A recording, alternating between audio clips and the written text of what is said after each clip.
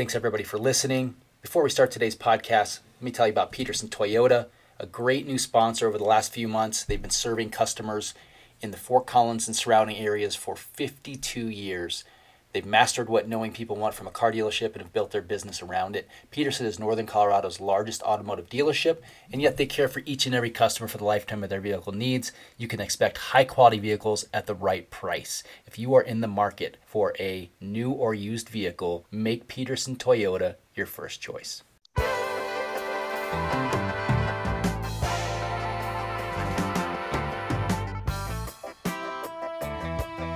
Welcome to Ram Nation Radio. I'm Joel Cantalamessa, joined by my usual co-host, Michael Rowe. Today we're talking CSU men's hoops, coming off a disappointing 83-64 loss and a much anticipated matchup with Utah State. We'll talk a little bit about that. They'll face the Aggies again on Thursday, get another crack at them. They're going to need some drastic improvement if they got a chance to stay in that game. It just didn't look good. Utah State looked very good. So we'll talk that and a few other topics here in the first segment. In our second segment, we're going to have Javen Headland, who's the Associate Commissioner of External Communication Strategy at the Mountain West Conference. He spent upwards of 20 years with the conference office. He graduated from CSU around the same time I did with a degree in speech communications. He worked under Gary Azello as a student, ultimately joined the Mountain West and was formed in 1999. So we'll ask him about a bunch of the issues facing the Mountain West, membership, realignment, what's up with the conference basketball tournament this year, and a lot more. So really looking forward to that. Javen's a great guy. Looking forward to his insights. So, Mike, thanks for being here. Welcome. And just wanted to, start off talking about, I guess we could call it a debacle last night. I mean, there was some anticipation. Looking at Utah State was undefeated in conference, certainly currently the favorite to win the conference, them and Boise State. Utah State swept San Diego State at home last week, so you know how good they were. They lost Sam Merrill this year, but they still have Kada. They still have Brock Miller lighting it up from outside. They still have a lot of very good pieces in that program, and they have a very good coach in Craig Smith, who was once a coach with Nico and Tim Miles at CSU, and right now they're getting the better of CSU. Craig Smith is now 5-0 against Nico, so Nico's got his work cut out because that program's a little bit further down the road. It's got a lot more pieces in place to continue to compete for conference championships, and CSU's that basically last night showed how far CSU still has to go. Yeah, it's a tough game, but if we're being honest with ourselves, you kind of not expect it, but it shouldn't be shocking that this happened. You got a team with 4 juniors that have played together for a long time. You got a team that, with those 4 juniors leading them, are coming off of winning the Mountain West tournament. Would have been a tournament team last year. Even with the loss of Merrill, I mean, they have upperclassmen leaders that have had success. Queta, I mean, he's a lottery pick, in my opinion. He's a footer. He can move. He's good on the defensive end. He's strong. You can see the experience. Our younger guys. They're sophomores. Again, we got as many 2 sophomores, a freshman starting, and it showed. We're coming off a short weekend on a road trip to Phoenix, played San Jose State in the rec center, and then coming home, then turning around and leaving the next day to go to Logan and playing for the first time with fans, opposing fans on us. So it's to me, it wasn't shocking. We'll see how they react tomorrow. I don't think any of us were disillusioned to think that that the Rams were going to go and sweep this series. I mean, I think a good goal would have been to split and certain just, show some improvement that we are on par with this program, that or at least can hang. And I think that was the biggest disappointment. You could tell there was across the board a lot of disappointment on the Ram Nation message boards last night on social media. I think for me, the disappointment was there were very few positives to take away from the game. And we all point to the fact that CSU didn't shoot well and missed a lot of shots. Some of that was due to good defense. I mean, Utah State's defense was suffocating, but there was also a lot of wide open looks. CSU shot just 40% from the field, 33% from three. But another problem was we got absolutely destroyed on the boards, 44 boards to 25, and 13 offensive rebounds to our 4. And that was kind of going into that game. You knew that was going to be a problem. We just very undersized against Utah State. And then just didn't take care of the ball like you need to. Again, like we saw in the San Diego State series, they play also a very tenacious style of defense. But same thing last night. I just didn't take care of the ball. 15 turnovers. But all those things aside, Niko Medved specifically pointed after the game to his biggest disappointment was the defense. And granted, it's tough when you've got a guy like Neemias Queta who has 18 points. He dominates inside. We don't have anybody who has the size to stop him inside. But you're going to have to decide, are you going to take that away or are you going to take away the perimeter? And they didn't do either. I mean, he had his way inside, and then Utah State made everything from outside as well. And then worst of all, their guards pretty much drove at will, drove the lane, got to the basket, got fouled, whatever. So the Rams didn't really do anything particularly well on defense. And you had Brock Miller, just everything he threw up went in. He was 6 of 10 from three. The team as a whole shot 53% from three. You're just not going to beat Utah State when they're scoring inside and out and shooting that well. So, the Rams are already undersized against Utah State, and they went small by design for periods of the game. And if you do that, you better that lineup that you've got in there to score, they better score. And they just didn't. They didn't have it. So, Rams were 9 of 27 from three. A third of those points, which came from our two 6'11" guys. We had those guys chipping in for three-pointers. Deshaun Thomas had 2. James Morris had 1. So it was just an odd game. It was disappointing that there was not really a competition there. So, in game 2, you look at what needs to happen to compete. For me, I'd like to get your thoughts, but for me, obviously you need more from your stars. Isaiah Stevens ended up with 16 points, which is, kind of where he would average, but a lot of those came late. Game was already decided, right? He started hitting some shots late in the game. Most of those were in the second half. He struggled to take care of the ball early. And then Roddy, I mean, these are the two guys that were the battled for freshman of the year honors last year. He had, for most of the game, had no baskets from the field. He scored 2 later in the game when the game was already out of hand. So those two guys obviously need to be a bigger factor. Roddy was taken out of his game, just wasn't physical enough. And then you've got Tanjay, who's your guy off the bench, who comes in, usually gives you a spark. He was 0 for 5 from the field. Kendall Morden, he scored a few points, but he had a bunch of turnovers as well. I think he and Stevens combined for 6. So mostly, they got to take care of the ball. They got to be tougher inside, regardless of being outside. You got to go strong to the hoop, and you got to defend with a purpose, man. And you got to make shots, but you got to take the ball to the hoop and try to get Queta into some foul trouble, I think.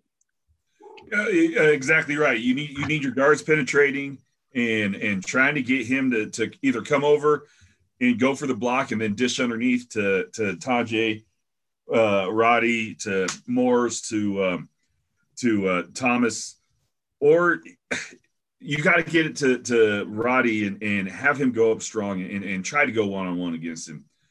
You look at Tanjay and Roddy; they took 11 shots combined yesterday. You can't have that. They need to shoot more. And this is the second straight game that Tanjay went over from the field. So you really need that. You need that spark off the bench coming from him. What he provided in that San Diego State series. You need that. That's a huge part of your team, and it wasn't there yesterday. Again, Roddy, there's no way Roddy should only have 6 shots ever.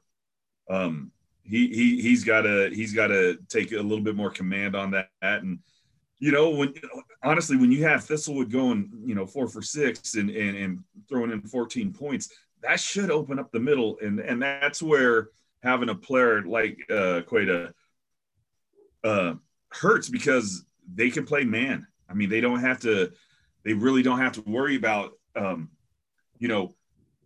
getting out there on somebody coming from the outside. They don't have to have that big trying to go and disrupt from the 3-point shooting. And then that leaves them a chance to just stay inside and work on a Roddy, work on a Moores and a Thomas and a Tajay. So, Mike, one of the biggest debates that we see on the board is this, and it's a natural debate because you had Nico and Craig Smith coaching as assistants under Tim Miles. Then they both left. They both took head coaching jobs elsewhere. Nico went to Furman, then Drake.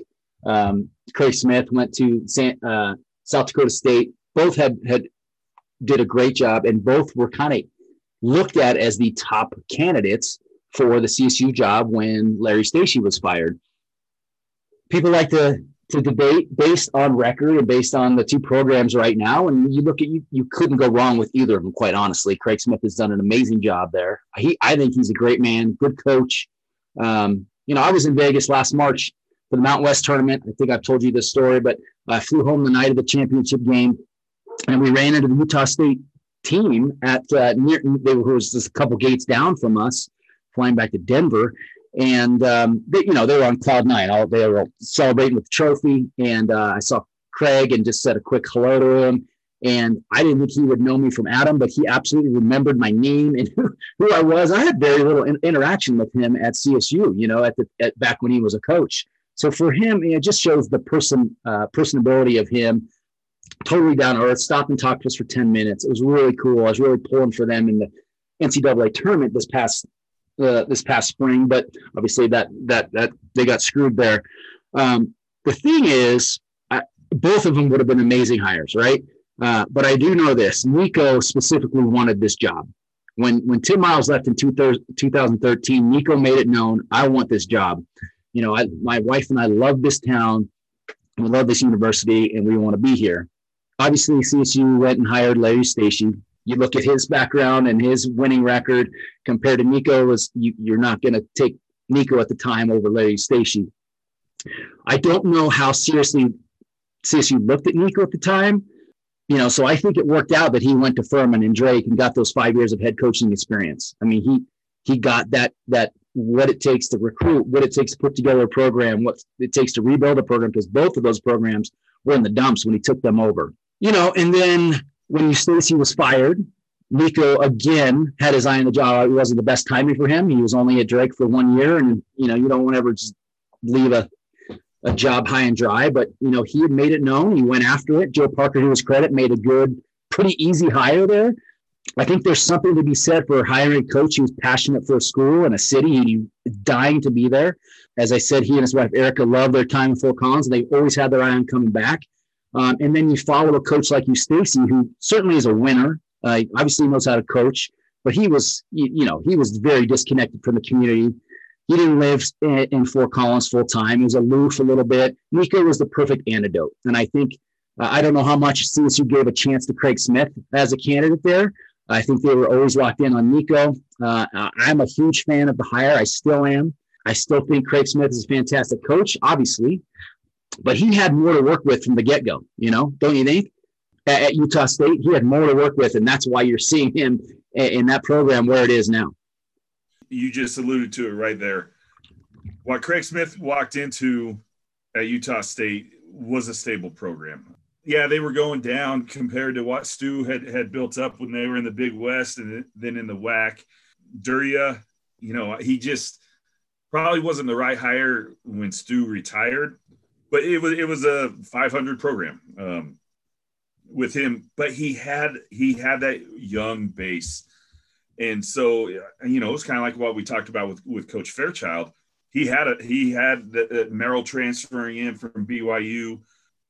And had this team that won the Mountain West tournament last year. I mean, a lot of those kids were those recruits, and we didn't have that when Nico took over. I mean, we kind of had a hodgepodge of players, and that first year it showed, and you saw the exodus after that first year with Prentice leaving and Bonner and oh man, there's so many I can't even remember them. But you're really seeing right now, basically, it's a brand new program that's in year 2 of the change. Even though this is year 3 for Nico, this is really year 2 of the change of the program. And we're going to have nights like last night. We just are. Again, going into the season, we were the 6th least experienced team in NCAA as far as our roster's concerned, and we're 10-3. That's the thing. We are 10-3. Yeah, last night was bad. It looked ugly. I think we have the right coach. I think Nico is building something special, and it's going to be something like what Tim Miles did, where you build on with some freshmen with the high school, and then you get a transfer in that kind of sets them over the top. A Wes Eichmeyer, Colton Iverson, that really does set that team to that next level, and I see that happening. I truly do. Like you said, Craig Smith inherited a 500 team under Dorea, and when he took over, the difference is when he took that tournament, that team over, that program had a basketball tradition, a winning tradition in basketball, and they got a great fan base, right? So they've invested in that program, and then you inherit the two-time Mountain West tournament MVP. He was Conference Player of the Year, Sam Merrill, for 3 seasons. And then he did bring in Keita. You can't dismiss that. He's a difference maker, but what a gem of a find that was. So yeah, and he's done a great job with the cast that he was handed, in addition to his recruiting. But if you're trying to compare the two, Nico and his staff have done a pretty darn good job recruiting themselves. He's got a freshman of the year, reigning freshman of the year in Stevens. And if he hadn't won it, Roddy probably would have, right? So you need to find a big-time power forward. You need to find probably, or at least have one of the young big men that's currently on the roster to develop fast. But when you look back, when Nico came in, he inherited 11-21 team. That team was not in good shape. And you had some guys that just during the changeover, it was clear they weren't going to buy in. So he had to make some tough decisions and remove some key contributors from the previous year who were not really willing to buy into the vision. So, he could have kept players and had probably a better record during his debut season in 2018, but it would have stunted the program's growth. So then you saw that huge jump last year. They go 20-12, showed that they were in a better position than that earlier than we thought they might be, with a very young team. So this turnaround we're seeing now is mirroring what Nico did at Furman and Drake. Furman inherited a 7-24 team in a program that had just one winning season the previous 7 years.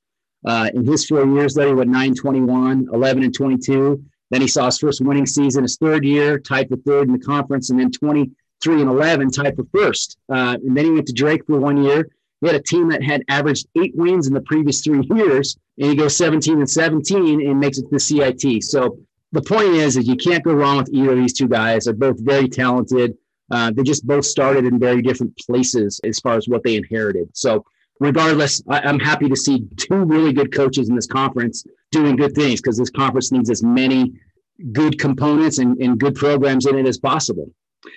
So, Mike, as good of a coach as Larry Stacey is and was at CSU, in his 6 seasons at CSU, he had 3 20-win seasons, which is pretty dang good when you look at the overall body of work in CSU basketball history. There's not a whole lot of 20-win seasons. He had 1 NCAA tournament. Nico, though, he's in his 3rd season. I'm not sure if he'll get to 20 wins this year, just because there was not a whole lot of non-conference games. He's at 10 wins right now. But if you know that if we would have had a normal non-conference season, he would have gotten to 20 wins. So that would be 2 in 3 seasons. He's building a tournament team. We're not maybe quite there yet. Maybe we are. But I'm certainly very happy with the hire. I feel he was the right fit here. He's what the program needed. We talked about Larry Stacey's aloofness and the way he treated players on the outside. said all the right things and loved his players, but there were some very disturbing reports on what he did behind the scenes and just the way he treated the other people on campus. So Nico was the perfect antidote there. And I think, Nico goes the route of building with 4-year players, and Larry Stacey did not. And Nico puts a high premium on bringing in high character guys, guys. And those are the guys that he wants to build a program around because he thinks in the long run that those are the kind of guys that will get you wins. But from a fan standpoint, those are the kind of guys that you want to cheer for. You want to go up to every game and you want to cheer your butt off and root for these guys. And Nico has surrounded himself with a lot of quality assistants. He's a guy that connects with fans and alumni and builds enthusiasm. So I think all those things, and Craig Smith could have been that same guy, right? He could have done all those same things, but I think Nico is the right guy. I have no qualms about saying that. Either one of them would have been a great hire, but I have no problem. Nico is a fantastic guy for CSU. We got to keep him here for a long time, and I think special things can happen. Exactly. I'm a huge fan. But, this. I'm a huge fan of Larry Eustachy. I liked him. There's a few chances that I got to actually speak with him, talk to him away from the crowd and stuff. And he had a funny sense of humor, dry sense of humor. I like that about him. But it was just his time to go. You look at a coach like Bobby Knight. You look at these coaches when they have a shelf life. They really do, and he hit his. And we've talked. Brian Roth brought it up. I think Kelly Lyle brought it up about how that 2015 season took it all out of him, and CSU got screwed. There's just no other way to look at it. CSU got screwed big time that game, and you could see a different coach. Now that 2017 season, actually the Mountain West Coach of the Year, it was awesome. It was amazing. I thought he should have been fired that December whenever we lost three players because of grades, and you could see that he wasn't covering all the bases. But then to have, that the Magnificent Seven to roll from December with just 7 players and to go as deep to finish second in the Mountain West, both in the regular season and in the conference tournament, it was a great run. I mean, that was a great run. And it showed the kind of talent that he brought in and that he actually, wasn't a bad coach. But he was done. I mean, he really was done, and he wasn't doing everything that he needed to do around the entire program, not just during a game, but around the entire program. And you're right. I mean, what Nico brings is kind of the exact opposite. When we had him on, he talked about, how proud he was of the academic side of what they were doing and how they challenge each other and how you have someone like, Adam Thistlewood, who's like 2 years past what he should be as far as computer engineering and programming and what he's doing. And he's already building code and what they do just outside of Moby and how it's translating as well inside Moby. I love the hire. Not that Coach Smith would have not done this, but we have the right person in place.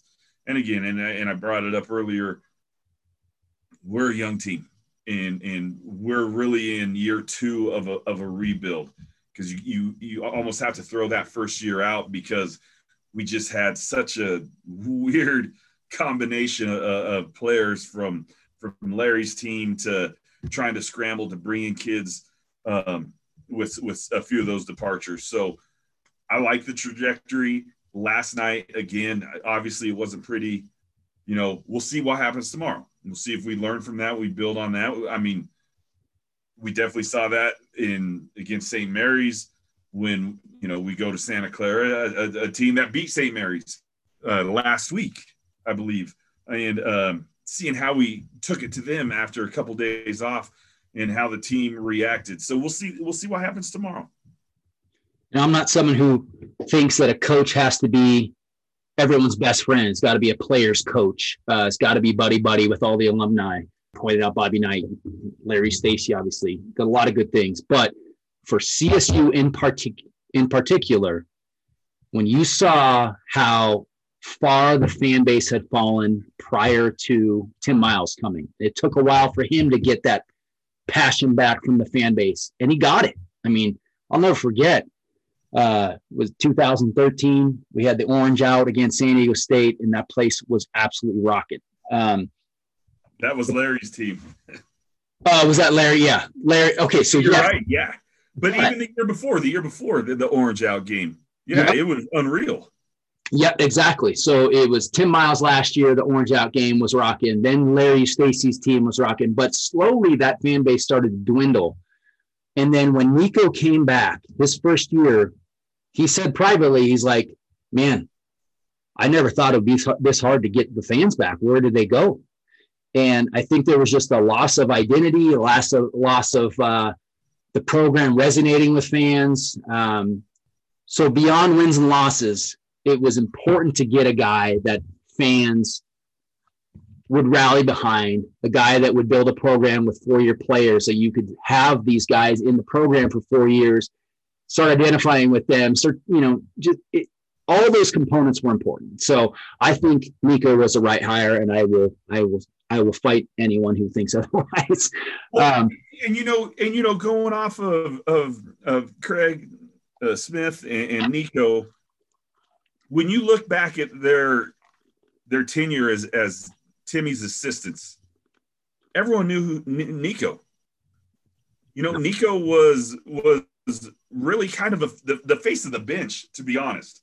More so than Craig. So you're right. Whenever we have fallen so far and kind of lost that goodwill from that 2013, 14, 15 seasons under Larry, to need somebody that fans connected to, I think a typical CSU fan knows Nico Medved more than they knew Craig Smith. And again, not saying that Smith couldn't have brought that, couldn't have done what he's doing right now in Utah State as well. But we saw more of Nico, and again, he's the one that stayed on in that 2013 season with Coach Eustace. He was that bridge from Timmy to Larry, and with those kids. So he was the face on the bench when we made that NCAA run, when we beat Missouri, when we had a tough played Louisville tough in that first half.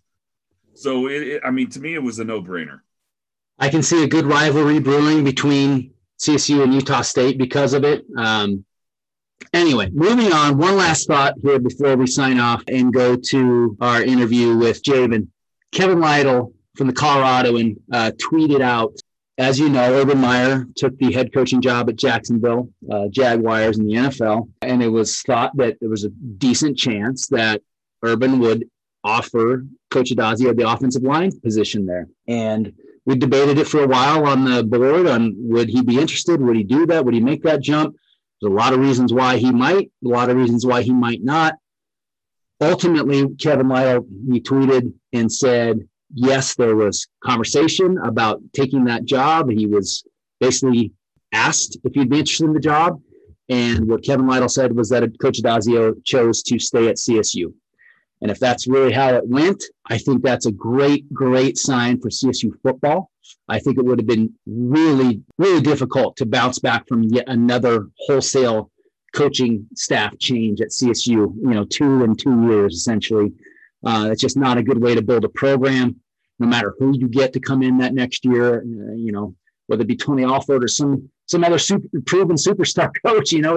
It's not easy to start over like that. But especially when you see the commitment that a lot of these returning senior or would have been graduating seniors made to come back to the program, I think it would have been a big slap if Addazio had left. And I would suspect he may not have felt 100% backed by the university and during all the investigation and the allegations, all that stuff. So for him to stay, I think it's a good sign. I think he thinks he's got a chance to build something here. I think it was good for the returning seniors, and I think it's just healthy in general for football at CSU. I agree, and you brought up the returning seniors. When you have someone like a Manny Jones, who, has a shot at playing in the league, as a defensive lineman. When you have the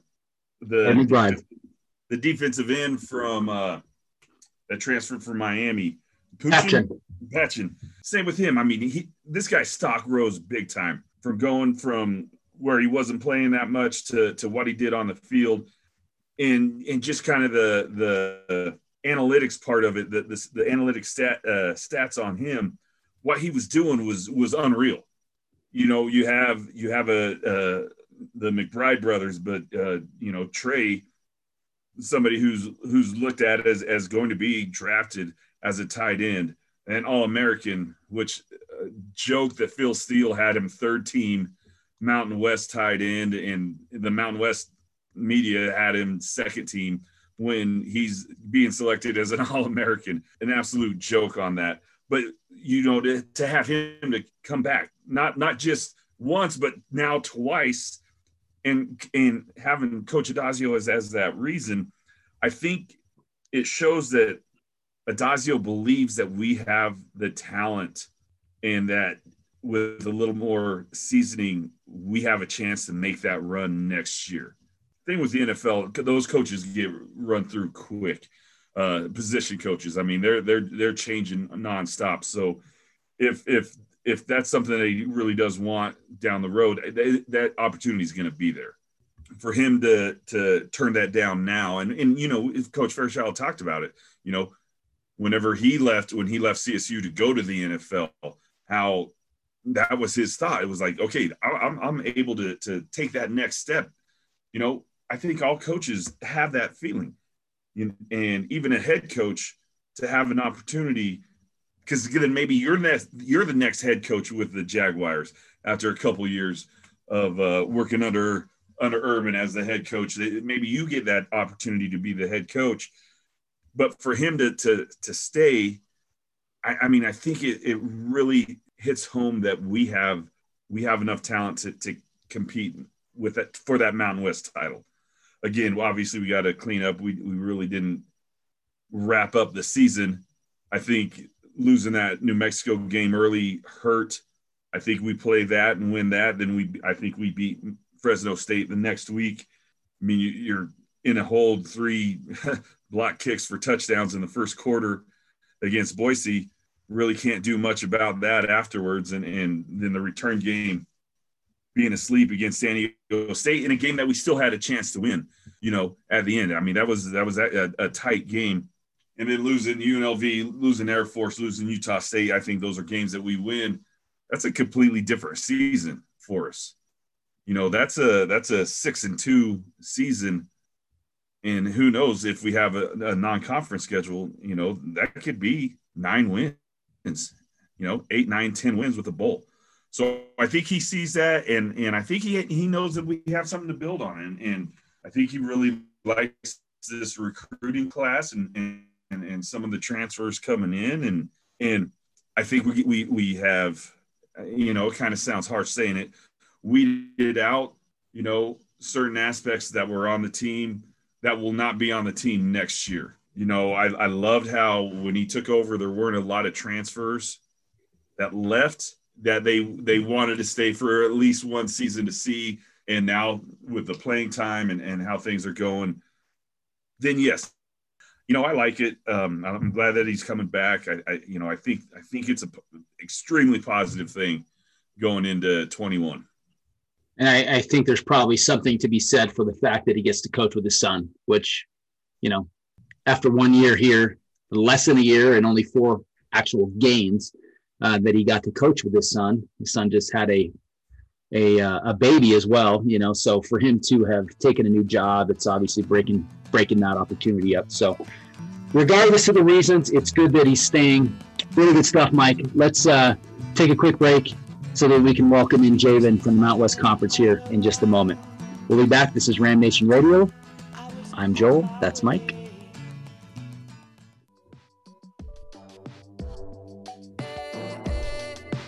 All right, welcome back to Ram Nation Radio. Our guest here in this segment is Javen Hedlund, Associate Commissioner of External Communication Strategy. Javen, thanks for joining us. I know I've known you for quite a while now. We didn't really know each other in college, but we did graduate around the same time. You joined the Mountain West in 1999 when the conference was formed. You spent 17 years there, took a couple years for yourself, moved to Hawaii with your wife. That's love to know how that transpired and how you afforded yourself to move away for a couple years and live in paradise. But you returned back to the conference again. Tell me, what was that like to move away and go live in Hawaii for a couple years? It was an experience, I tell you that much. I mean, I loved it. I love the Hawaiian Islands. I love the Hawaiian people, the culture, the sense of ohana, family out there. I really enjoyed the warm weather. Of course, growing up in Colorado, going to Colorado State, and then working at the Mountain West for so long. I mean, it was a little cold here, but it was time for just a change after being with the league for 17 years. So I went and worked for Weston over there and had a great time. And then when I got the phone call from the commissioner about returning, it made sense at that time because I've always had a passion for college athletics. Working in the hotel industry was fun, but that wasn't always my passion. And the Mountain West and the teams that have represented the Mountain West have always been my passion. So it was a good time to return. Plus, my wife didn't love Hawaii as much as I did. She got a little bit of island fever. So, and she's more of a city girl. So she was excited to move back. That's interesting. I'm not sure that would happen to me, but I guess I can understand it in some respects. So your time at CSU, we never get to really see your CSU side because you got to kind of be unbiased as a representative of all the universities that are members in the Mountain West. But you're a journalism student like myself, speech communications graduate. You had a chance to work under Gary Ozello during some of CSU's best athletic years. Were you involved with certain sports at the time or just kind of a jack of all trades? Was it an internship, I assume, or were you working as getting paid in a student role? Yeah, I wish I was getting paid. We didn't get paid back then. It was just really all your free time. So, But yes, I worked under the legendary Gary Ozello, great mentor to so many CSU students, especially those who want to get into the sports field. And I couldn't have asked for a better mentor than Gary Ozello. And so, yeah, when I was actually in the communication department, Dr. Ann Gill and Dr. Denny Phillips, my advisor, pointed me over to Ozello when I was able to start in the media relations department there. I worked every single football game and basketball game as you do as a student, which was a lot of fun. My roommate at the time when I was in college was actually Justin Scholl, who was the tight end at the time.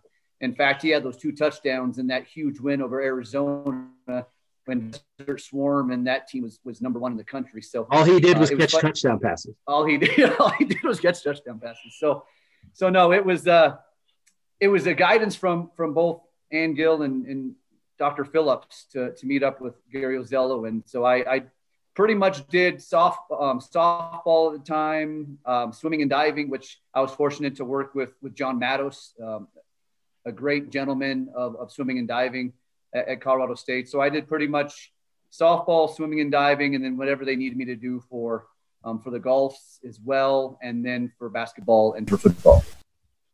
And then you get an opportunity. I know you got your kind of your first job with a minor league team, Oklahoma City. Then you went to San Diego State. Then I think you worked for the Padres. I was kind of looking at your LinkedIn and some of your background. And then you get an opportunity to join a conference that had just been formed. I mean, I remember how the conference was formed very vividly, the breakaway of those key members of the WAC, meeting at the airport, forming this conference. I personally was at the first ever football game in Provo with CSU participated in. What was it like to kind of, I mean, you may not have had anything to compare it to, but to get in on the ground floor of a conference like that? It was exciting, but also very challenging. I still remember when I got the job, my first day in the office, I think there was probably 10 people on staff. And I walked into my cubicle and there was a piece of paper. There's a notepad with a pencil. And that's all I had. There was not even a computer there. You had no history. There's nothing there. And you had to start creating media guides for football and basketball and softball and baseball and everything else. But you had nothing to go by. So we relied a lot on the institutions. relied a lot on the folks from the WAC. They were very generous to us despite the split from them, but great individuals over at the WAC. But it was fun. I mean, you could set your own tone, set your own policies, start something brand new, and starting from the ground up with these 8 institutions that started back in 1999 was a lot of fun. I mean, I still remember that first game between BYU and Colorado State. That was a lot of fun. But it was the opportunity to create our own path and create our own league was a lot of fun back in 1999. So minor league baseball, how was that? And how did you get that job coming out of CSU? I graduated in December, and it's not easy to find jobs in December. Usually when you're trying to get into college athletics, it's usually a summertime job, so anywhere from April to August. So when I graduated, there wasn't a lot of openings, but the Oklahoma City 89ers at the time had a marketing job available. And really there you did anything and everything. I did marketing. I did phone sales. I was calling from the phone book, trying to sell ticket packages. I was the mascot. I poured beer. You did the marketing on the field during the separation of innings. So it was a great opportunity to get my feet wet in sports and do everything from the marketing to media relations and recognize what I like to do. And then I moved on to San Diego State and worked in their media relations office from there. So minor league baseball gives you a taste of the sports world, but at the AAA level, you have to be willing and able to do anything and everything. What was your favorite promotion that you did? The favorite promotion was basically, I loved the one where you'd have to do the bats. You spin around and then you have to run from home plate to the pitcher's mound. Yeah. Now the problem is you're doing that in the baseball. I don't know if you've ever looked at the Oklahoma City 89er, but it's basically a big old baseball head. It's gigantic in a baseball uniform. And when you try to do the spin around and try to beat a little kid out to the pitcher's mound, it doesn't work out so well. You can't see peripherally and you just fall all over the place. So we didn't win, and I didn't win very often. Well, Javen, some good friends of mine who had a marketing agency called Black Diamond Concepts. They were the agency that the Mountain West hired from the get-go to do, the initial logo, all the branding, TV commercials, remember the above the rest slogan. I ultimately took over that role of running that organization in around 2006. So I have a good love the Mountain West. It's a passion of mine still today.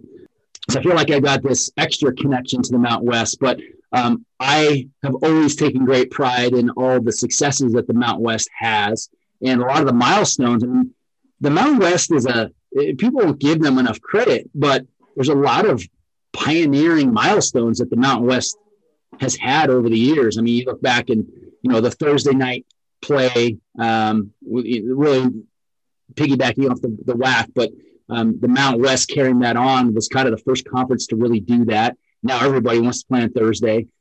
Then you had instant replay and the replay challenges. Really, the Mountain West was the first conference to get into that.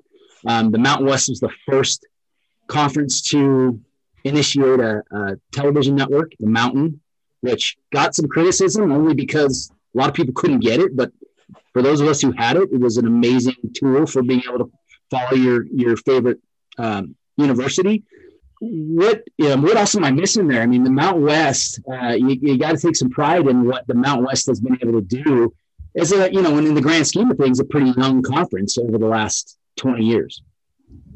I think you've hit a lot of them. I'm very proud to be a part of the Mountain West staff and work with Commissioner Thompson because he is very innovative and pushes the envelope. But that Thursday night package was huge for Colorado State and several different programs. You still talk to people after that first 7-year TV agreement, and all people talk about is Colorado State played on Thursday night every single week, it seemed like. Well, really, they only played twice or three times a year, but that branding helped CSU greatly because everybody thought CSU was always on Thursday night. For the Mountain West, it was awesome because nobody played on Thursday nights. That became a very popular night. Then we lost it after the first 7 years because now the ACC wanted to play on Thursday night. Now, all of a sudden, the NFL wants to play on Thursday night. So we really set a great trend with Thursday night football because it all started with ESPN and the Mountain West Conference. And as you talked about, the instant replay, the Coaches Challenge, that came from the Mountain West. The Mountain, that's probably one of the greatest things that I was a part of since starting with the league and getting the league kicked off was the Mountain. I thought that was a great idea. I wish it would have lasted longer. I wish the membership and the fans would have accepted that a little bit more, because imagine where that would be today to have 24-hour programming of all of our sports, promotion of all of our sports. You see all the Power 5 conferences, they all have one, outside of the Big 12, but everybody has those these days. So it's a great promotional tool, and I think we missed that. We still have the Mountain West Network on our website, but it's not a TV network like that. And then I think you got to look at bowl innovation. It's been a challenge to find bowl games, and the Mountain West has started 5 of them. They've been a part of 7 inaugural bowl games, but Commissioner Thompson has really gone out to try to get as many bowl opportunities for our teams as possible, because there's not too many bowl games out on the West Coast. And he has gone out and forged relationships with local communities. Yes, a lot of the bowl games are in our stadiums, but if we didn't create those bowl games, we wouldn't have opportunities for Mountain West teams. So I think that's another innovation that I'm very proud of for the Mountain West, is the continual generation of bowl games. Even after we lost the Las Vegas Bowl, which was a staple since 1999, we lost that, but now we're able to get, SoFi Stadium out in LA, and now have the LA Bowl, which we didn't get to play this year, but I can't wait to go see that stadium. And I'm glad that's going to be where our champion is going to be if we don't have, it's our number 1 selection, depending on who we have in the New Year's Six Bowl, hopefully here in the future. Piggyback off of that, nobody really realized how difficult it would be. You launch a TV network, everyone's going to pick you up. You're going to be available everywhere, right? But, you look at what the Pac-12 has gone through. They still have people that vilify the Pac-12 for their network, and I don't know if it's not available on like Dish, or I can't remember what it is. I don't really follow Pac-12 as closely. I get them on Comcast. But are there any chance in the future you think that something equivalent to the Mountain might be rekindled on network TV or cable TV or Dish TV sometime in the future? It's always a possibility. It really depends on where things go. And like right now, I don't think CBS is in the space that they want to start having conference sponsorships when it comes to TV networks, kind of like ESPN has with the ACC and the SEC. You never know what Fox could end up doing down the line. They're very creative, very genius at the top levels there. So they may want to start getting into that realm. So I'll never say never. I think that's a possibility. I think, as you talked about, the Pac-12 is not on DirecTV, and that's where everybody gets fired up. When the Mountain started, we were on Dish. And we were on DirecTV, but weren't on Dish. And then, of course, trying to get on the other cable outlets. So I would say it's a possibility. I don't think it's in the near future, but a lot of it comes down to success and seats and filling seats in stadiums, because the more attractive you are, the more opportunities you're going to have for a network to say, hey, we want more coverage, and our fans want more coverage. And so therefore a network would make sense. Pretty funny. I was in Durham, North Carolina last November for the CSU Duke basketball game. And we actually went to the Duke Notre Dame football game the next night. And I'm sitting there and I'm listening to this guy next to me talk about CSU and how he kind of has an affinity for them. And he just sounded knowledgeable about CSU, and they were in town, but he started talking about Mountain West. I look at him and I'm like, God, I love hearing you talk about the Mountain West. And I look at him, I look at his face, and it's Marius Payton. Yeah, I think he's an or something in Charlotte or something like that. So he had traveled down to Durham for the game. It was pretty cool to catch up with him. Yeah, he was in San Diego. He was in Salt Lake for a while. And then when the Mountain started, he came out and was one of our lead anchors there before it folded and he had to move on. Yes, good old Marius.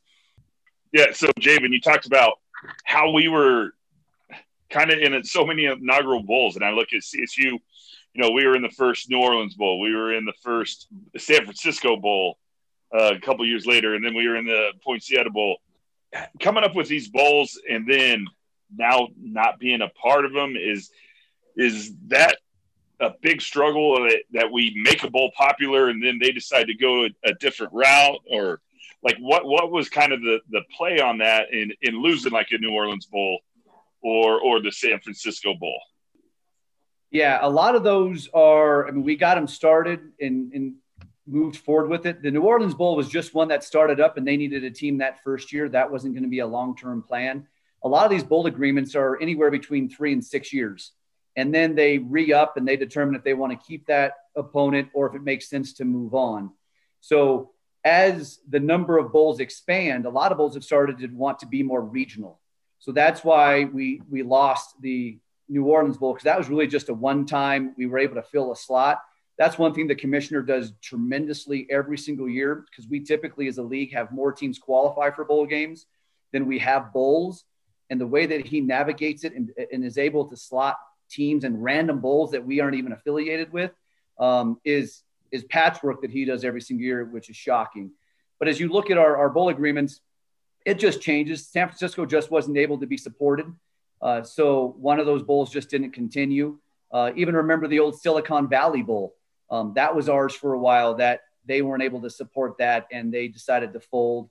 The other San Francisco Bowl decided to move on and go with the Pac-12, and then they were going to bring in an ACC team all the way across the country. So as they grow and build, sometimes they want to start grabbing those power conferences because they want to get TV ratings or they want to try to bring in fans from across the country over there. So it's a challenge every single year. But, I mean, right now we have several bowl games for the future. We have Los Angeles, as I mentioned. We have the Idaho Potato Bowl, New Mexico. We have the Arizona Bowl. We still have the Hawaii Bowl. And then we're most likely going to be in one of the bowls in the Metroplex. It's an ESPN Bowl. We don't know which one, but it rotates with us every single year. And then we're always a backup in the Cheez-It Bowl down in Arizona. So even though they rotate around a lot, it's not just the Mountain West, it's other leagues as well. It's just when bowl agreements end, new ones pop up.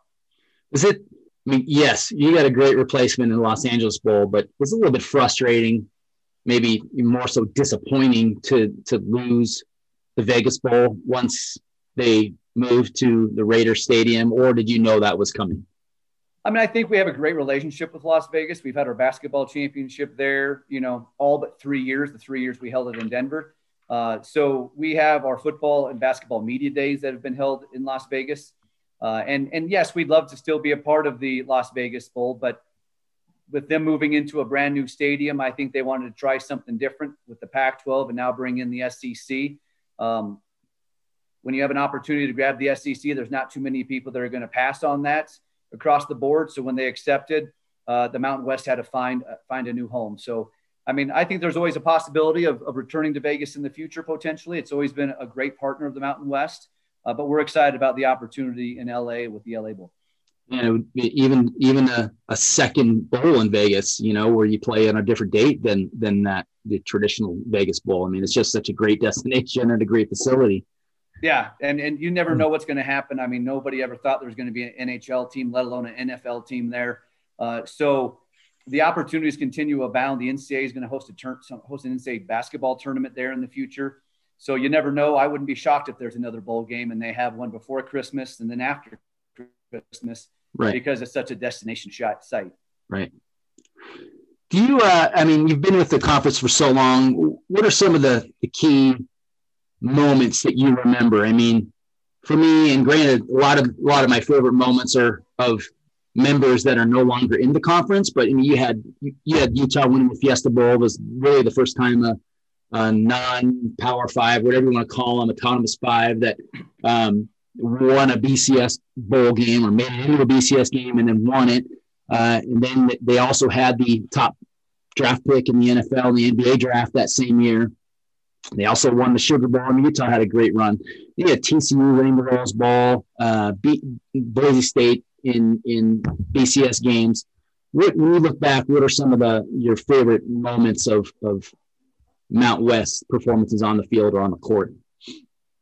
Yeah, I remember back in 2004, I think that 2004-05 was probably one of the best years in the Mountain West. Like you just said, Utah won the Fiesta Bowl against Pitt easily with Urban Meyer as their coach. They had the number 1 pick in the NFL and the NBA that year with Andrew Bogut. So that was really cool that year. I think Utah beating Alabama in 2008 in the Sugar Bowl. Of course, Alabama will say that they didn't want to play in that game, but to have Utah go there and have that performance from Brian Johnson as the quarterback, and that was a huge game. Still remember TCU's win in the Rose Bowl against Wisconsin. Who would ever thought that a Mountain West team was going to play in a Rose Bowl? That was special to go play in LA and play in the Rose Bowl. So that's one of my favorites. I think Commissioner Thompson's it's not even athletic related. It is somewhat, but when it comes to competition, but I think Commissioner Thompson's fight with the BCS when he went to the House of Representatives and fought for a playoff, and they laughed at him and basically said, there's not going to be a playoff. We're not going to move to a playoff ever. And what are we at now? We're at a 14 playoff. And Commissioner Thompson's always thought there'll be 8 teams in the playoff. So his effort to lobby for the Mountain West for better access, I think is one of the highlights as well is for that access. But I think every time that we play in NCAA tournament and we win NCAA tournament games as a league, I mean, those are just so exciting to see a team move on to the 32, 16 or 8. We haven't got lucky to get to the Final Four as of yet, but hopefully that changes. I can tell you that watching New Mexico win women's cross country national championship a couple of years ago, Kaladi win the individual championship a year ago. Those are special moments that they aren't football related, but to see those moments are great. And then I think, and I know, Joel, you've been out to the Mountain West basketball tournament. I think that those championship games over the years have been so much fun. You remember when CSU made it to the championship game. When that team wins a Mountain West championship, it means something. And every single one of them still to this day gives me goosebumps to see teams and fans celebrate. This year's going to be a little weird without fans in the stands. But just like our football championship game, that was weird as well. But I'm glad that San Jose State and Boise were able to get through it. And what a great season for San Jose State. Will you ever forget basically was amounts to the glory days of Mountain West basketball, but was it 2011? We had Kawhi Leonard, Jimmy Fredette. The Mountain West tournament was just insane how packed it was and how loud. I mean, every game was sold out. The level of play, the superstars in that tournament was unbelievable. And then I think we had 5 teams in the tournament that year as well. I'm not sure we'll ever see that again, but I think this conference in basketball, we hit a lull there for a little bit, but this conference in basketball has an ability to be pretty darn good and has a history of showing that. Yeah, I think it's all cyclical. I mean, I think there's a couple of years you can look there where the Mountain West was getting 4 to 5 teams in and the Pac-12 was getting 2, and everybody's like, oh, what's going on with the Pac-12? Now all of a sudden the Pac-12 is getting a few more and the Mountain West only have 1 or 2. It is cyclical, and I think you see that cycle starting to change again. Right now we have 4 very eligible, very qualified teams to get in the NCAA tournament, and Colorado State is one of those right now. Yes, they had a tough loss the other night to Utah State, but that's a tough place to play. But between San Diego State, Boise State, Utah State, and Colorado State, I think they all have a great chance to get the NCAA tournament. And if we can start getting 3, 4, 5 teams in each and every year, that's going to help the league and branding. It's going to help us revenue-wise because you know that every single unit counts.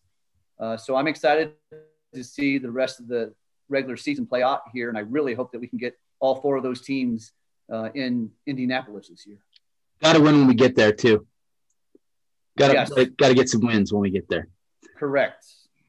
So we've talked a lot about the good of the conference history, and we had a little bit of a lull in football and basketball. We just didn't have as many. We didn't have the run of BCS or New Year's Six football bowl qualifiers.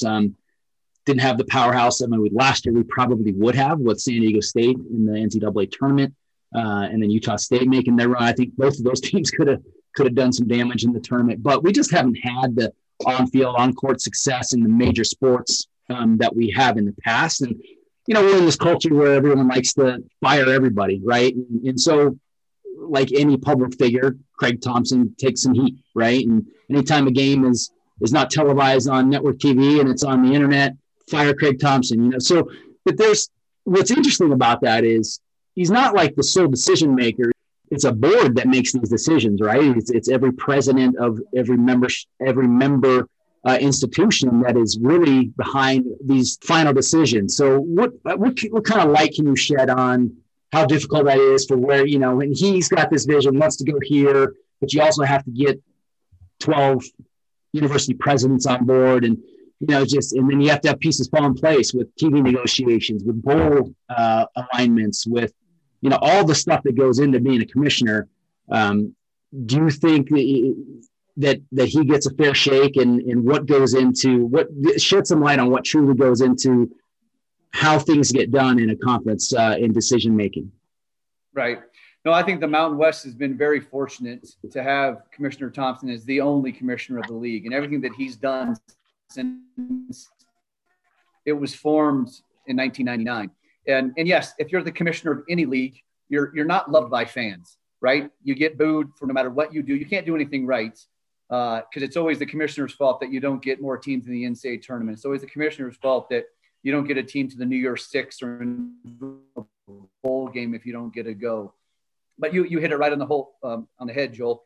The commissioner leads the conference and leads the membership, but he's not the sole decision maker on everything across the board. His bosses are the 12 university presidents who not only have athletics to look over, but they're looking over the entire university. And athletics is just a small part of what they have to do. They're the ones who make the final decision on almost everything that we do. And then you have the Joint Council, which is our senior women administrators, our faculty athletic representatives, and then, of course, the athletic directors. The athletic directors come together and make a lot of the decisions. And they did that this year with our cost reduction measures. They did that with our scheduling, the number of games, everything like that. They're the ones choosing which way to go, and then the league implements it. So it's the membership who makes final decisions.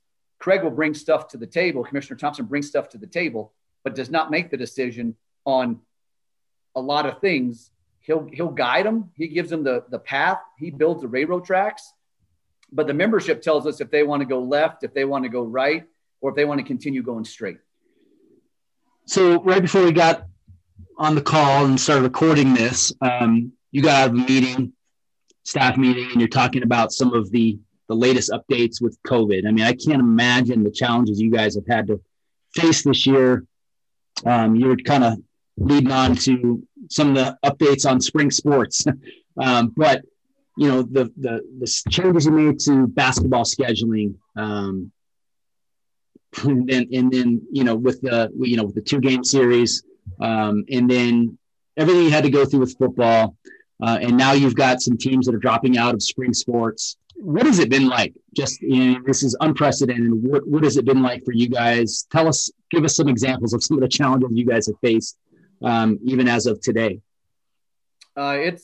It's been very challenging. I'm proud of our staff and our membership for their resiliency, I will say, during this time, but also their ability to be nimble and bob and weave, because they've had to do that a lot. I mean, we weren't going to have a football season, and then all of a sudden we had a football season and had a short time to prepare for that. And then once we're in the season, every single week crossing fingers, but then all of a sudden you have to cancel a game. Can you move a game? Trying to figure all that out. Right now with the basketball season, it's a challenge. You have San Jose State, New Mexico that cannot play in their home arenas because they can't even return to their states. So those kids are in hotel rooms practicing, playing in a neutral arena that they're not used to, having to follow all these protocols. And we're having to shift game times. We're having to shift locations of games. Later in the year, we're going to have to reschedule a lot of these games. So that's been a big challenge. And then also trying to have to put together COVID protocols for every single sport. And it's different for every single sport because the NCAA and their resocialization guidelines, they have different tiers. And if you're a low impact, a medium, or high impact sport, what you have to do for testing. So we have to put testing cadences together for different sports throughout the week. We have reporting procedures that they have to turn into us every single time they're competing. And so trying to put together those COVID protocols have been challenging.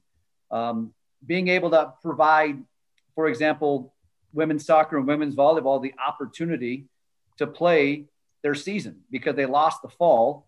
But how do you get them to be able to play in the spring? And we decided just to have conference only so that we could get in a season, but also not tax our universities too much, because imagine all the spring sports that typically take place and what that does to a university staff. Now we're adding more sports that now they have to manage throughout the entire spring. So it's been challenging. We don't have an indoor track and field season this year. We will have an outdoor track and field season. But it's those type of things that you're dealing with every single day and trying to put together protocols, shifting games. We shifted a game yesterday. Like tonight's game was supposed to be at 9:00. They shifted it 2 hours to 7:00 because Fox wanted to do a little bit earlier. Teams were really happy to play at 7 rather than 9. But this is an everyday occurrence of managing, canceling game, postponing game, rescheduling a game. And then you also have every single coaches group calling our staff. And all they, of course, are concerned about is their student athletes and their sport and what's going on with it. And can we do this? Can we do that? So it's been nonstop since we shut down. And now that we are up and running again, it's definitely a 24-hour-a-day job at times. You hinted at this a little bit, but it sounds like there's probably not going to be any fans at the Mountain West tournament in March. Yeah, as of right now, it's not the Mountain West and it's not UNLV and it's not any of our institutions who don't want to have fans. It's all guided by state, local, and county guidelines. So right now in basketball, I believe Wyoming and Utah State are the only ones that actually have fans in the stands. The governor of Nevada just came out the other day and they are still not allowing fans at any events. So therefore, there's now going to be 5 conference tournaments in Las Vegas. The Big West also moved from the Honda Center to Las Vegas and Mandalay Bay. None of them are going to have fans as of right now. Wow. If the governor of Nevada changes that protocol, but he just extended it by 30 days. So we're not even going to know until probably right around Valentine's Day if they're going to loosen that up. And if they do, is that 10%? Is that 20%? Is it just family and friends? We don't know that as of right now, but the state ordinance is that none of those 5 tournaments, including the Mountain West, will have fans currently at the tournament. So for all the women's games, those will all be on the Mountain West Network, so you can watch them all online. And then, of course, the first 3 men's games are on the Mountain West Network, but then all the rest will be on CBS Sports Network, along with the championship game being on CBS. What kind of hit? I mean, do you guys have projections on what kind of hit financially that leaves each school with when you don't have a get revenue from gate? Not as of yet, because last year we actually got our tournament in before everything got canceled. So we actually netted a full tournament, which was great. This year, we don't know. We do have some insurance, some cancellation insurance that will help offset some of those costs. Not all of those, of course, but will offset some of it. But it's a significant loss of revenue if you don't have a tournament, number one, if you don't have fans in the stands. What those numbers are, I don't have those as of yet because we don't know what the numbers are going to be right now. So I don't want to hypothesize what it might be yet. I want to shift gears a little bit. I'm looking back. I'm going to talk about conference realignment. And you look back to, it was like 2010 when the college football landscape realignment was at its peak.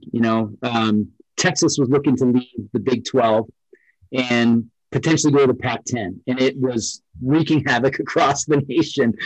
And there were some implications for the Mountain West, right? And at one point, it appears like this was going to be a done deal. And at one point, and I've had some conversations, I don't know how valid some of them are, but some of them are pretty tied into CSU upper echelon. And there was a point where the Mountain West had a chance to potentially join forces with the other half of the Big 12 that was going to be left behind with some of the powers that were going elsewhere, whether that meant they were coming to the Mountain West or there would be some meshing of the combination of Mountain West and Big 12. Can you shed, is there anything you can tell us about how close did that come to come to fruition? It was almost like you had KU, K-State, Iowa State, Baylor, Oklahoma State, those kind of schools that it looked like we had a chance to kind of join forces with. Was that truly realistic? Were we close to that? Anything you can shed on that whole situation? I would tell you that everything was being looked at back in those days, because everybody thought at one point, the report said that, as you just mentioned, Joel, that Texas and Oklahoma were going to the Pac-10. That was going to be the Pac-12. That was going to be it. And then Nebraska was going to go to the Big Ten, and, you know, Missouri, Texas A&M was going to go over to the SEC. So that left a group of schools. Where are they going to go? And then the Mountain West was looking and talking, and everything was being considered. And some of those teams that you mentioned were in the discussion of how do we continue moving forward as a league? Who else could help us as a league? How do we also help the Big 12? And I couldn't tell you if it was going to be called the Big 12 or the Mountain West or whatever it's going to be called. But I think everybody was fighting for their conference life there and trying to figure out what was the best direction to go into. So those were very serious conversations. Which way it would have gone, I don't know. But you are correct that there were serious considerations that the Mountain West could have looked a lot different with several different teams from potentially the Big 12 at that time, or vice versa. But it ended up the way that it went, and TCU went to the Big 12. Utah went to the Pac-12, and those are things that are tough. You don't want to lose quality institutions like that. But as I sit here, and us three are the best friends, and Mike gets a job with the guy down the road, and they're going to pay him, you know, $27 million compared to you and I, Joel, paying him $4 million. He's going to say, guys, I like it, and I hope we can still be friends, but I got to do what's best for my family over here. So I got to move on. And that's I'm proud of TCU, and I'm proud of Utah, because I still remember back in 2004, College Game Day was in Salt Lake City. And I remember Kirk Herbstreit saying that, you know, Utah's a good team, but if they were in a power conference, they would not be able to compete. And Utah and TCU have proven that if you give us the same amount of money, the same resources, the same everything across the board, we can be very competitive. They've proven it in the Big 12 and the Pac-12. And if Mountain West teams were able to make $20 million a year, you would see the competition level a whole lot different on the national scale, let alone just conference by conference. Does this shock you that there's such disparity in inequality in this level of college athletics, where half of the members of the NCAA reap such different benefits than conferences like the Mountain West? Is it fair, and can anything be done about it, or do ultimately those powers break off into their own division? Yeah, I'm not sure which way it'll go. You got to remember that NCAA doesn't oversee college football postseason.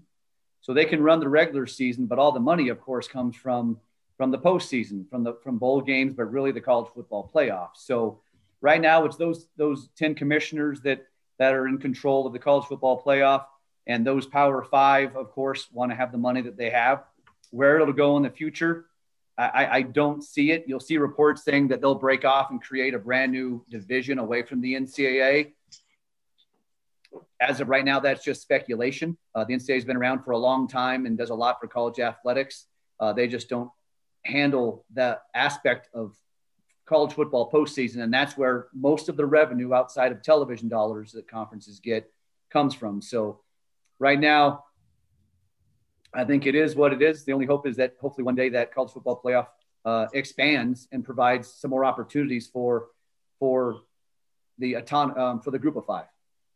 Yeah, you mentioned TCU and Utah, and I used to take so much pride in those guys slaying the Giants, and loved having them in the conference. And the conference was pretty dang formidable back then. Still is. I mean, but that was there was a lot of really good teams in football in particular. And then you have BYU, who's got probably the greatest tradition of any of the schools. You know, they've had their ups and downs, but to me, the biggest disappointment, you can certainly see the reasons for TCU and Utah leaving. There's no one's going to turn down that kind of money, but BYU pretty much felt scorned that their biggest rival was going to the Pac-12, and they basically left out of spite and wanted to become independents.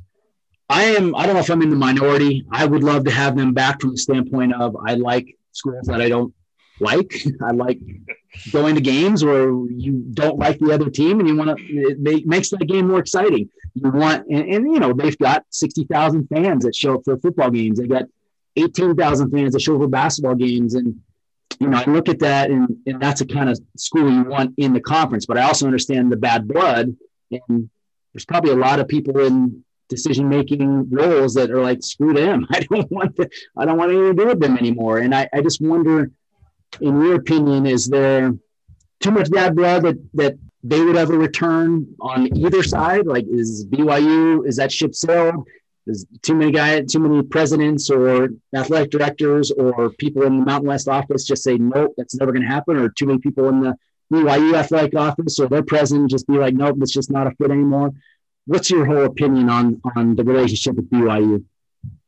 I think, you know, we always had a good relationship with Tom Hummel and the entire BYU staff. They have great fan bases, as you talked about. It was great rivalries within the Mountain West when, I don't care if it was Colorado State or San Diego State or Wyoming or somebody else played BYU. They were great games. It actually brought more fans to our stadiums, right, when we played against them. And, of course, they were always 60,000 strong when you went to Provo.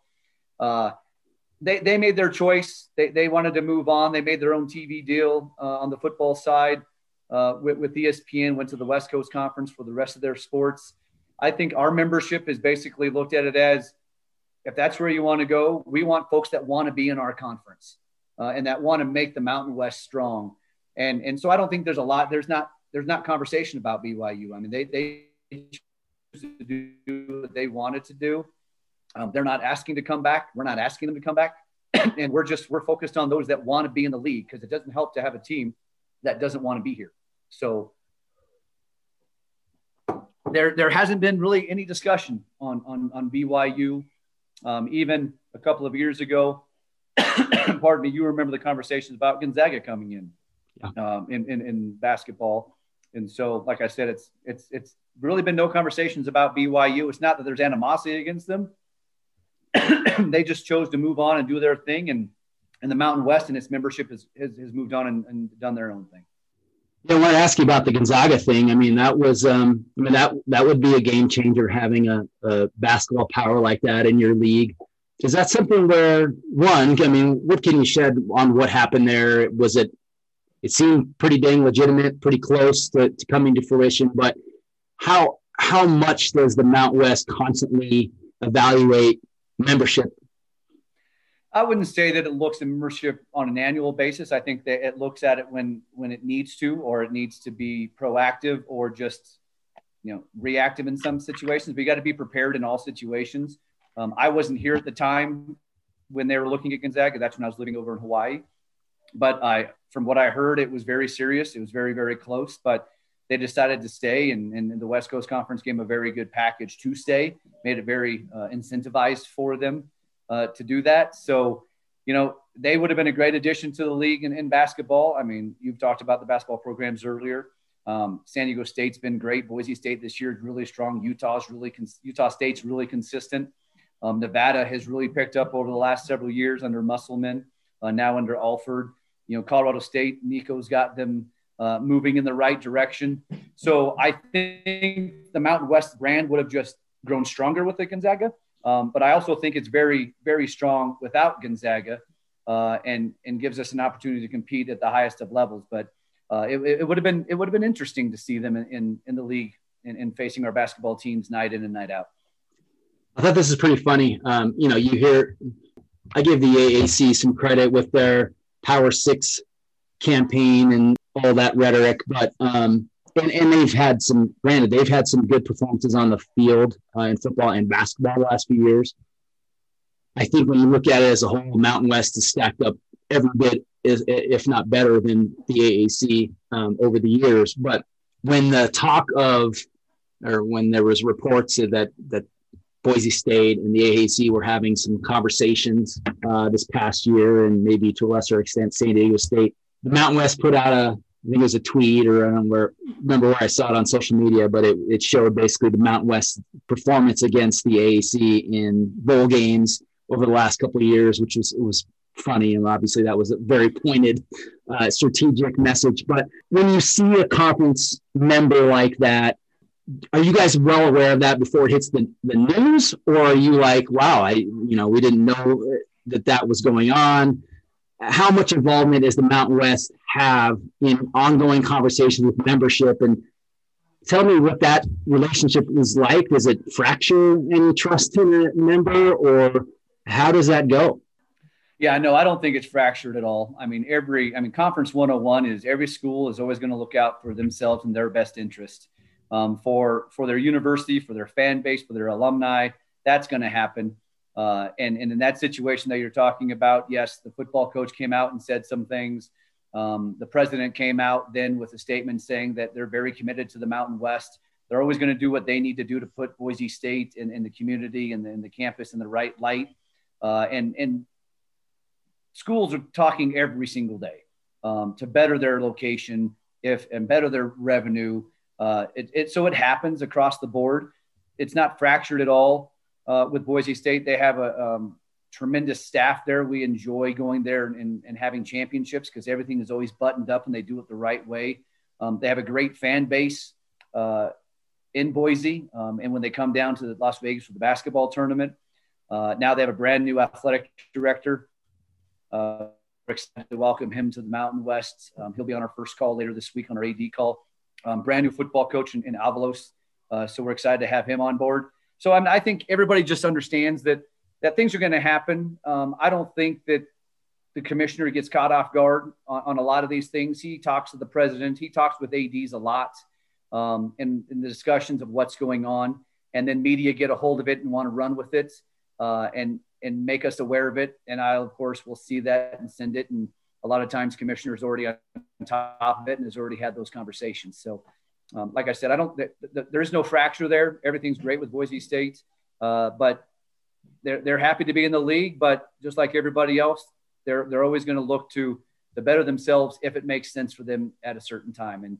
And just like the TCUs and the Utahs of the world, if you win on the court, win on the field, if opportunities open up, then make yourself look the best that you possibly can. And then in the meantime, do what you can to win Mountain West championships and provide that student athlete experience. Do you envision any future conference realignments going on across the country? Is that something you can prepare for, or what's your thoughts on that? I don't see a whole lot. It could happen because anything can happen this day and age. But if you look at a lot of those agreements in the SEC, the ACC, the Big 12, they're all tied to rights agreements. So if you leave, you lose your right agreement money. So are you going to lose out on $20 million just to go to another school? But they have encumbered your rights. So even if Team A moves on to the Big 12, they still get your money in the future as well. So that's going to be a challenge for, I think, a lot of conference realignment. I don't see a lot of it going out there. You remember the old WAC days. The reason the WAC broke up, they went to 16 teams and it became way too cumbersome. And when you have that big of a league and you're not making that $30 million, the revenue distribution is not very high. So the reason people leave conferences is because of revenue. Yes, for competition, but really it's for revenue. And so if you're looking at the other leagues out there outside of the Power Five, the revenue separation is not that different. If you look at the TV agreement that the Mountain West has compared to our competitors, you mentioned the AAC. I think it's a great competition between the Mountain West and the AAC. In the old days, it was the Mountain West versus the Big East. We were right next to them in being that number 6 conference. And I think we're right next to the AAC in being the number 6 conference across the board. And I think it's a healthy competition. But they may make a little bit more money if you just look at the bottom dollar. But we don't have all of our games going to ESPN Plus, and we don't have to produce all of those games where they have to produce all those games, which costs money. Mm-hmm. So then you got to reduce that from there. So like I said, it's all about revenue. And I don't know there's a whole lot out there for movement, but you always have to be prepared and be ready in case something does come down the pipe. Well, a couple more questions, Stephen. We are approaching March Madness, which was recently announced, is all going to take place kind of in a bubble in Indianapolis. Thoughts on that, how that is going to work? And then your thoughts on the Mountain West men's basketball standings and who's got a shot to get there and perform well. Yeah, I think the whole NCAA tournament will be very interesting. It's unfortunate we won't have fans in the stands there like we have had in the past. We're really bummed as the Mountain West because we were supposed to host the regional up at the Pepsi Center this year. So we could have had 4 great teams come here and had a regional, because typically we host the first and second rounds.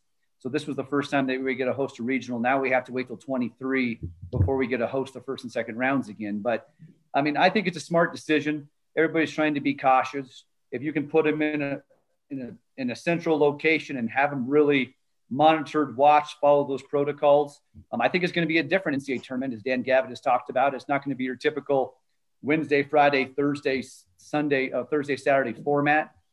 So I think it'll be very interesting. It'll be probably similar to that NBA bubble that you saw there throughout the playoffs last year. I think it'll help maybe some of the Mountain West teams there, because it's really going to be a neutral court with not a lot of fans. So it's going to be a different environment and maybe make it a little bit more level compared to having to go to Charlotte and play Duke, where, you know, all the Duke fans are right down the road and can just drive there. So the Mountain West tournament, I'm excited about, because I think we have the makings of a great tournament. As we talked about earlier, we have 4 NCAA qualified teams in Utah State, Boise State, Colorado State, and San Diego State. Nevada is playing very well right now. UNLV, after their month-long layoff because of some COVID protocols, now they're healthy, back to playing again. They're always a dangerous team. I think Fresno State, Wyoming are looking good. So I think it makes for a fun tournament. I'm really going to be bummed if no fans can be there to watch it. And I really hope that they all just tune in and help with the ratings and follow their teams socially, but also on television on the Mountain West Network. And that's some of the things that we're working at now, is how do we get fans involved in the tournament if they can't be at the tournament, because it's such a special event.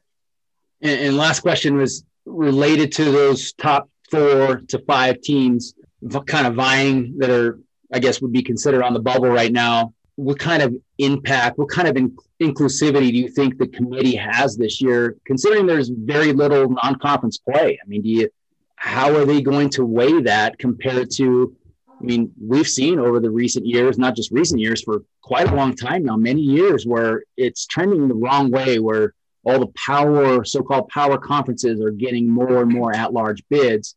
How's that going to affect the Mountain West when you've got some quality teams that should absolutely be contenders to get an at-large bid, but didn't have the opportunity to play out of conference?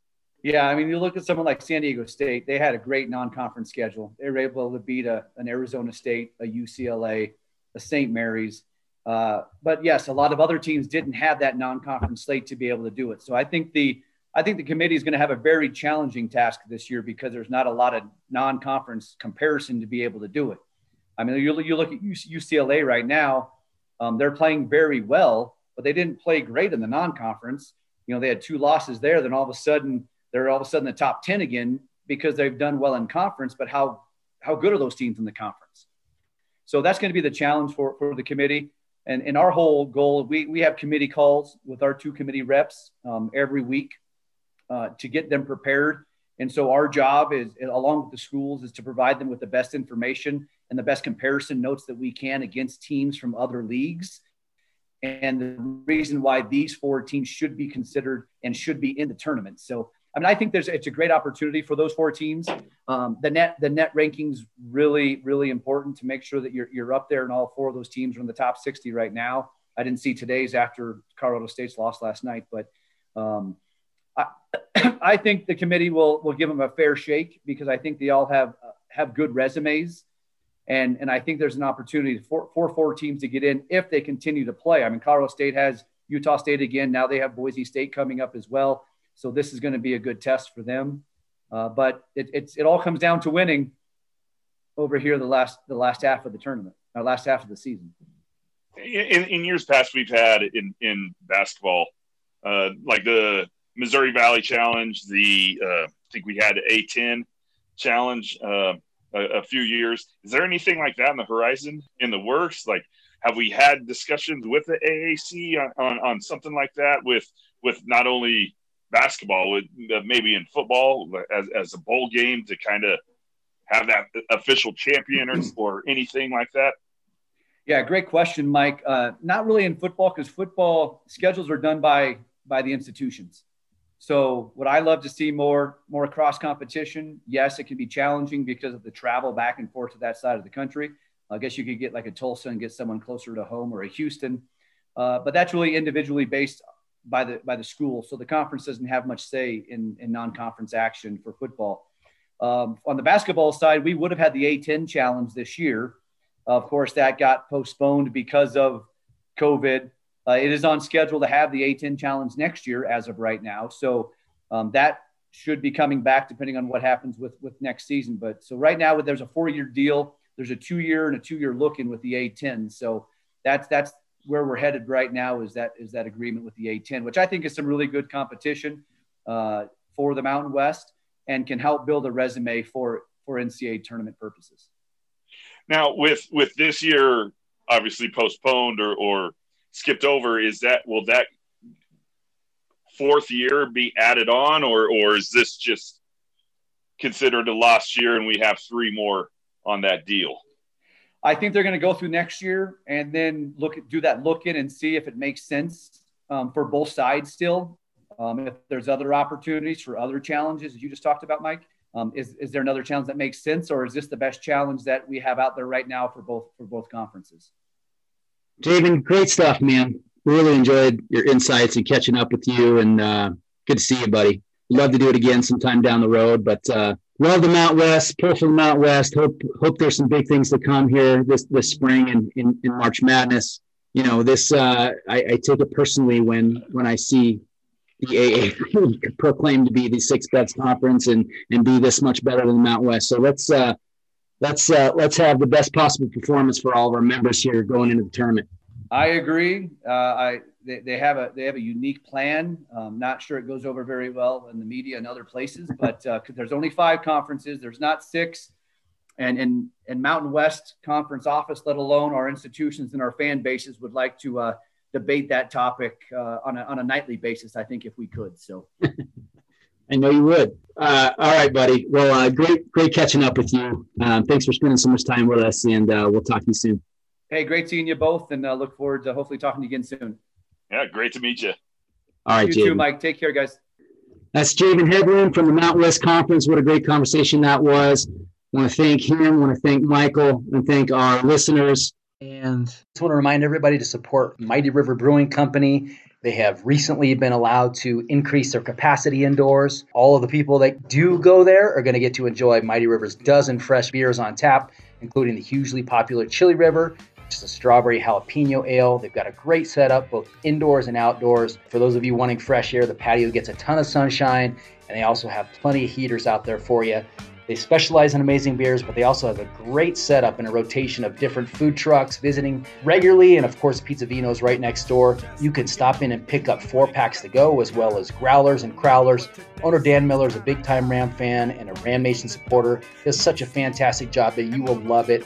It's a no-lose situation. You get to enjoy some of the best beers you've ever tasted, all while supporting our great sponsor and friend. As always, show ramnation.com on your phone and get $1 off your beer. That's Mighty River Brewing Company in Windsor. This has been Ram Nation Radio. We will see you next week. Go Rams.